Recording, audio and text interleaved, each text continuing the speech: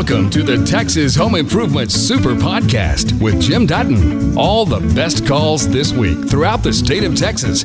Brought to you by Carrier. Turn to the experts. Let's head to Baytown. Hello, Ronnie.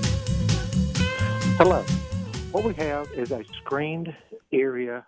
It's within the house. They just cut out and made a screened porch out of it that we keep flowers and so forth. It's got two big skylights. It gets extremely hot during the summer in this screened porch area. Right. What I was thinking about doing was going up for the skylights to go up to the roof, which is about 6 feet, is cut out openings and put like the vents for your soffit or something to get the hot air to go up the roof and out through the thing versus have it just stagnated in that house. Yeah. What do you recommend?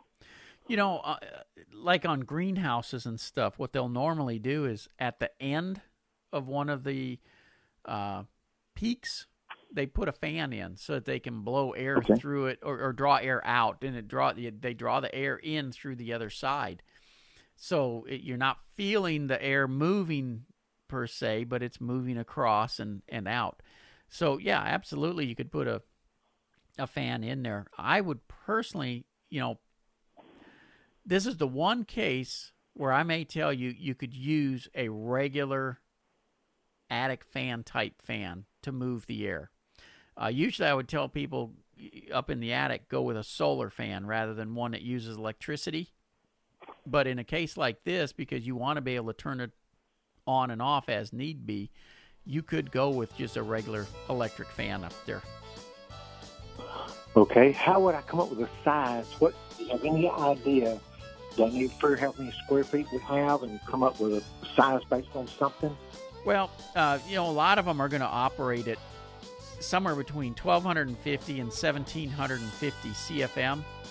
And so really, I don't think you need to worry about size all that much. I think any one of those would do just fine for you. Hello, Bill. Good morning. I was just wondering, I have a front door that's wooden stained, I believe, and just over time it's been a little weathered, and I heard you saying something about this Ready Seal. Yeah. Is that something that might be an application might work for that? It can. It's going to depend on what's on the door right now. If it had a clear varnish finish or anything like that, that would have to come off first. And so you'd have to, peel it or sand it or whatever to get that off. It's not real shiny, so would that be an indicator Yeah, that'd be an indicator that it may be off already. And if that's the case, then you would clean the door up and you can apply the Ready Seal on there and it'll protect that wood then. How long would it, you have to keep the door open quite a while, or does that dry pretty? Nope. That's the nice thing about Ready Seal. You can put that product on there, and you can pretty much close the door right away then. Wow. All right. I might give that a shot. If I happen to put that on there and it did have a clear varnish or something, what have I done then? I just have to take everything back. Oh my God! You got to tear the whole door apart and read. No, only the area where the varnish was, it wouldn't absorb into the wood, and so you basically would just clean up the wood or the door just like you would have anyways, and then reapply the Ready Seal, and you'll be fine. So maybe I should just do like a small area and see what it looks like first. Yep. Yeah. All right. Thanks, Jim. Have a good day. You bet. Take care. All right, bye. Joel, this is Jim. How can I help you? Hey, Jim. Thank you very much for taking my call. My pleasure. Second-time caller. Your suggestion, as a matter of fact, it's kind of convenient. You mentioned Ready Seal. I called about a month and a half ago about Ready Seal for my front door, and the guy just called in. I'm Xanax, so I took mine off and sanded it. It worked wonderful. And I know I won't have to do that again because Ready Seal allows for a second coat. So it was a great advice, and I hope the guy takes your advice on it. Question for you is regarding flashing. but flashing in the nails that the roofers put in, flashing keeps on popping up. Do you have a good way or know of a good product that will keep the flashing in place and not popping up and creating a gap between the roof line and the flashing?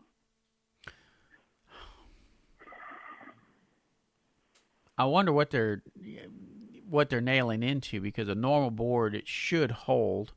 And kind of what is it doing it in a lot of places or just a single spot? It's a couple places, wherever it comes off the hardy plank onto the eaves that are asphalted, and a little bit around the chimney where they got flashing around the chimney under the asphalt. Well, the first thing is, instead of using just a straight shank nail, use one that's ribbed, because that gives it a little bit better gripability. The other choice would be to just plain take the nail out and put a screw in there. Okay. That's probably a better idea. Yeah. and make sure I seal it real close with tar or whatever it is. Yeah. Yep. Okay. Ribbed or screwed in, and probably a stainless steel screw, I assume. Yes, please. Rust. Yeah. Yep. Okay. Or galvanized. I mean, they Good do advice. make galvanized screws as well. Okay. All right. Perfect. All right. That puts me in the right direction. Thank you very much. Great You show bet. and very good advice. Appreciate it. Bye. Thank you, sir. I appreciate that. Robert, welcome to Texas Home Improvement. Hello. Hello. I had a townhouse, 2-story, and there's 2 bathroom on the 2 full bed on it. The one on the second floor bathroom, the water drains kind of slow, and then I use a hand crank snake clear to it, and they go all the way the whole length of that 25 feet. Right. And then this happened again in a year later. Did it Would that flow be good it? after you used the snake and then happened again?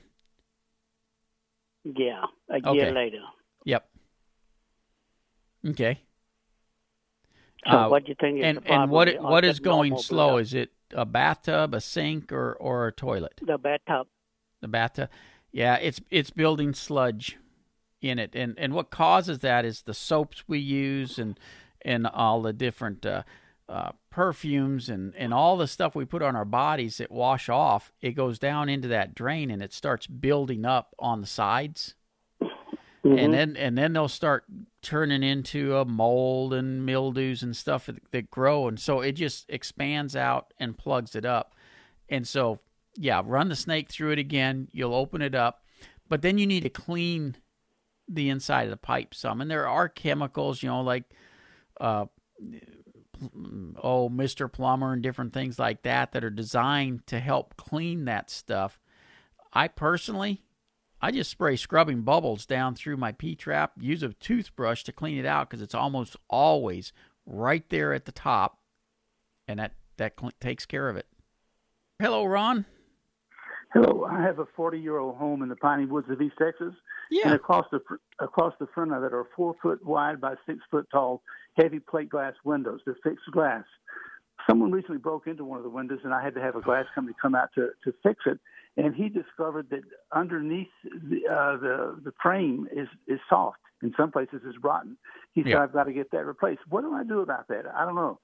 It's not visible without taking off the little trim that holds the glass in. And of course, the glass is all sealed in. Sure. Well, what happens is the water runs down the glass, and it's going between the glass and the wood trim that holds it in place, so it's getting into the wood underneath and causing it to deteriorate. And eventually, you will see it from the surface, but in order to fix it, basically, they're going to have to pop the trim.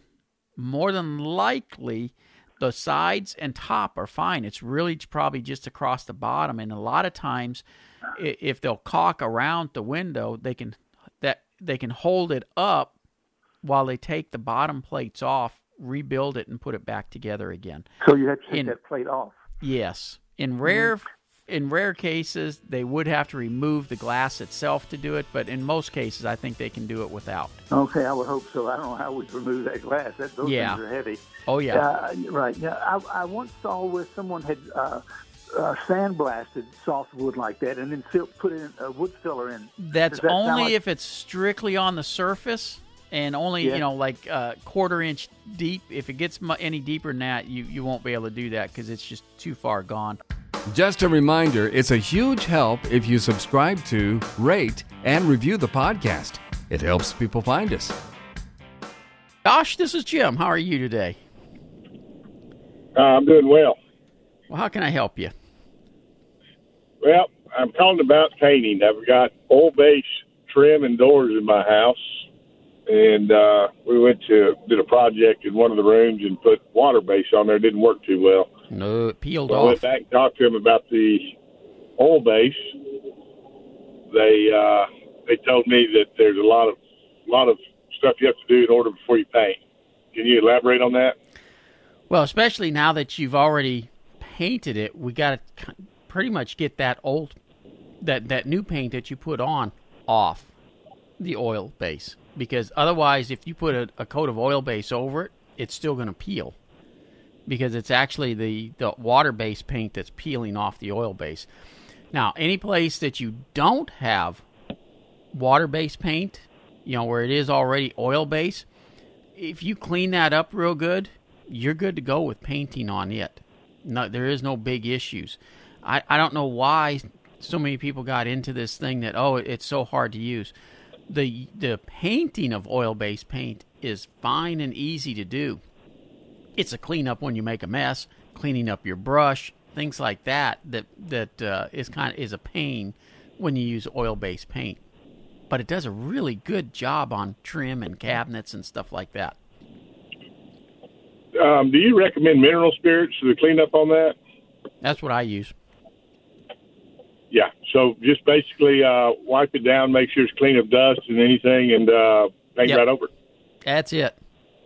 Now, I will tell you, when I'm using mineral spirits to clean up, I will have 2 little tubs of it. And when I say little, I'm typically going to put about 2 cups, if I'm doing a brush, for instance, about 2 cups in each one. And I use the first one to clean that brush up as well as I can. I use the second one then to clean up what's left in it from the first cleanup, just basically to flush stuff out. And I may go sometimes to a third one if I've been painting all day with it. But you want to get it to where you don't have any paint left in, because if you have any paint left in that brush, that's when it starts getting stiff. Yeah, no, I've dealt with that. Now, what's the idea on the trick of putting the brush in the freezer and reusing it? Is that for water base? You can do that water base or oil base. If you'll take just some saran wrap type stuff, clear wrap, and just wrap it around the brush, push it down where you got all the air out of it and stuff, so that the plastic is tight against the brush. Man, you can put it in the refrigerator, and it's good for days. Yeah, that's what I understand. Yeah. One more question. Do you have time for one more? Yeah. So when you're repairing walls or when you're doing addition to a room, anytime you have new or repair on sheetrock and you have to do an orange peel texture on it, yep. Is there an easier way than blowing it on and knocking it down? No. Well, I guess this would just be a blow-on. Well, it wouldn't be a knockdown. Yeah, that's what I was going to say. If it's orange peel, it's strictly a blow-on. And they actually make little guns now to do patch areas like that. You can also get it in a spray can. It takes a little practice to get good with them, but they actually do a really good job. But no, you gotta spray it on. If it's a knockdown type, then you can get away with using a sponge or rollers, depending on how heavy the texture is, to put it on and then knock it down with a trowel or whatever. But as far as the orange peel or the light texturing that way, it's strictly blow on. Yeah. Thank you very much. Oh, you bet. Going to head to North Richland Hills. Hello, Joe. Hey, Jim. How are you? I'm doing great. How about you? Doing well. I've got a plumbing question for you. I have a about a 2,700 square foot home, and I have two 50-gallon water heaters up in the attic. But it takes me in the kitchen over a minute to get hot water. In the master bedroom, almost 2 minutes to get hot water. And in the guest bath, close to a minute to get hot water. But in our washroom, it's almost instantaneous. Is there anything? They are routing it all around the house to get to the different places, aren't they? Yeah, apparently. Is there anything that can be done to help solve that? Yes. There's a couple things. One would be a recirculating system that you can turn on as you enter a room that you're going to use hot water. The other would be to put in an instant hot water source on, just let me start that one again before I stutter too much. You can put a single faucet instant hot water heater, and then once the hot water gets to it, it shuts off, and just the water out of the tank starts flowing for your hot water. So you do have some options. If you use a recirculating system, one of the downsides of those is you've got water, and the reason that water circulating through the pipes all the time. And that's the reason I tell you use a switch that you can turn it on and off, because it will actually wear pipes out. Now, we're not talking anything that's going to happen in a short term, but over a long term it can. For the instant hot water heater, I have two sinks in the master bath. I'd have to put one in each of those sinks, or under each of those sinks, wouldn't I? Are they on opposite walls? Yes. Well, not necessarily. Actually, you could do one. Depends on how the water comes up and goes into everything. Uh-huh. And so that would have to just be looked at. Okay. All right. Now, there is one other option. Since you've got two of them, you separate them up in the attic, or are they in the attic or the garage? In the attic, above the garage. Okay. So you can separate them and move one to the other end of the house and split your water pipes so that they're going to closer runs, but that gets pretty expensive. Yeah. Okay. All righty. We'll take a look. All right. Take care, Joe. Thanks for your help. And hello, David. Hello, Jim. Thanks for taking my call. I've got a little painting issue that I wanted to bring up. Okay. I've got brick on the lower portion of my house, and I want to paint it. The problem is, or potential problem is, a lot of the mortar that I have there over 30 years is worn away, and there's a little bit of mold and mildew on it. And so I'm wondering, can I just paint over that, or is there any special prep that I should do with the mortar, especially before I paint the lower portion of my house? It's definitely going to have to be cleaned up first. So I would recommend that you hit it with a pressure washer first. Get the bulk of it cleaned up and stuff. You'll probably want to wash it down with some bleach or something like that to try to kill as much of that as possible. Then you'll prime it using a masonry primer, and that's available at paint stores. You're not gonna get it at the box stores more than likely, but if you'll go to a Sherwin-Williams or Kelly Moore Paint or any paint store like that, they'll have masonry primers and then masonry paint to put on it. And if you'll do that, it'll last for years and years. Okay, well that sounds like a good lineup for me. I'll go with that. All righty. Well, David, good luck with that. Thank you so much. You bet. Thank you. We're going to talk with Yvonne. How are you today? Hi, Jim. I want to create an opening in the wall of my den, cut through the brick, and install a window that's 3 foot by 6 foot because my den is very dark. Okay. I've had a masonry company come out and give me an estimate. I've had a remodeling company come out and give me an estimate. I have a concrete tile roof on my house. The two companies that gave me estimates never talked about the weight of the roof possibly collapsing that opening someday. They never talked about reinforcing it. I'm not sure how to proceed. The reinforcing would be just a header that they would put above the opening. Okay. And I'm sure that the carpenter who was looking at cutting the opening in probably figured that in because that's just part of putting a window in. Okay. So even though it's a heavy concrete tile roof, a header would be enough support? Oh, yeah. Okay. Because I talked to a window company, and they brought that up. And the guy said, well, you need to talk to an architect. And I thought, well, is it an architect or is it an engineer? And why didn't anybody mention this to me when they gave me an estimate? Because as heavy as that roof may look to you, it's not all that unbelievably heavy for the house itself. And so the header going across, a window is just not that wide, so it won't take that much of a header. Okay. So it'll probably be a 2x6 header across there, and it would be just fine. Okay. Thank you. Very much. Bye. Bye. Roy, how are you today? Every day's a holiday in Texas. You got that right. Hey, I've got a 22-year-old home, and we bought it from somebody else 15 years ago. And it's got a slate back porch that they put a metal screen system on top of. And the slate is starting to disintegrate in places and chip around the edges. Is there anything short of taking up the whole screen porch and breaking up that slate? Oh, man. Your holiday's over, isn't it? They actually make sealers that you can put on those slate floors. And what it does is it helps it from disintegrating that way. If you'll stop in at one of the Floor and Decor locations, they carry it. And it's for slate floors. Okay. And that'll prolong it for a bit longer? Yep. Well, I'll give it a try. I appreciate your time. You bet. Take care. This came in at 1 o'clock, and it's from Brian in Lakeside.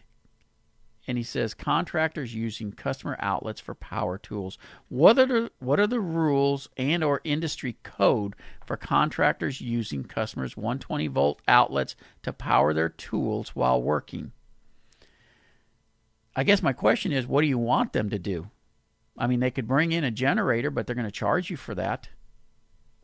They got to have power from somewhere to run the tools, unless you want to pay the extra labor of them using hand saws to cut everything. So I'm not sure. And, I periodically do get these complaints that, well, they're using my electricity or they're using my outlets. Again, I have to ask, if you don't want them to use your outlets, your electricity and things like that, you probably shouldn't be having remodeling done, because they got to have power from somewhere. And sometimes people will say, well, can't they just hook into the breaker box? They can, but they got to have an electrician come do it. Again, it's an added charge. You have outlets there to plug things in and use it. Let the contractors do their job. You've just heard the best calls and questions from Texas Home Improvement. For more information about our show, go to thipro.com.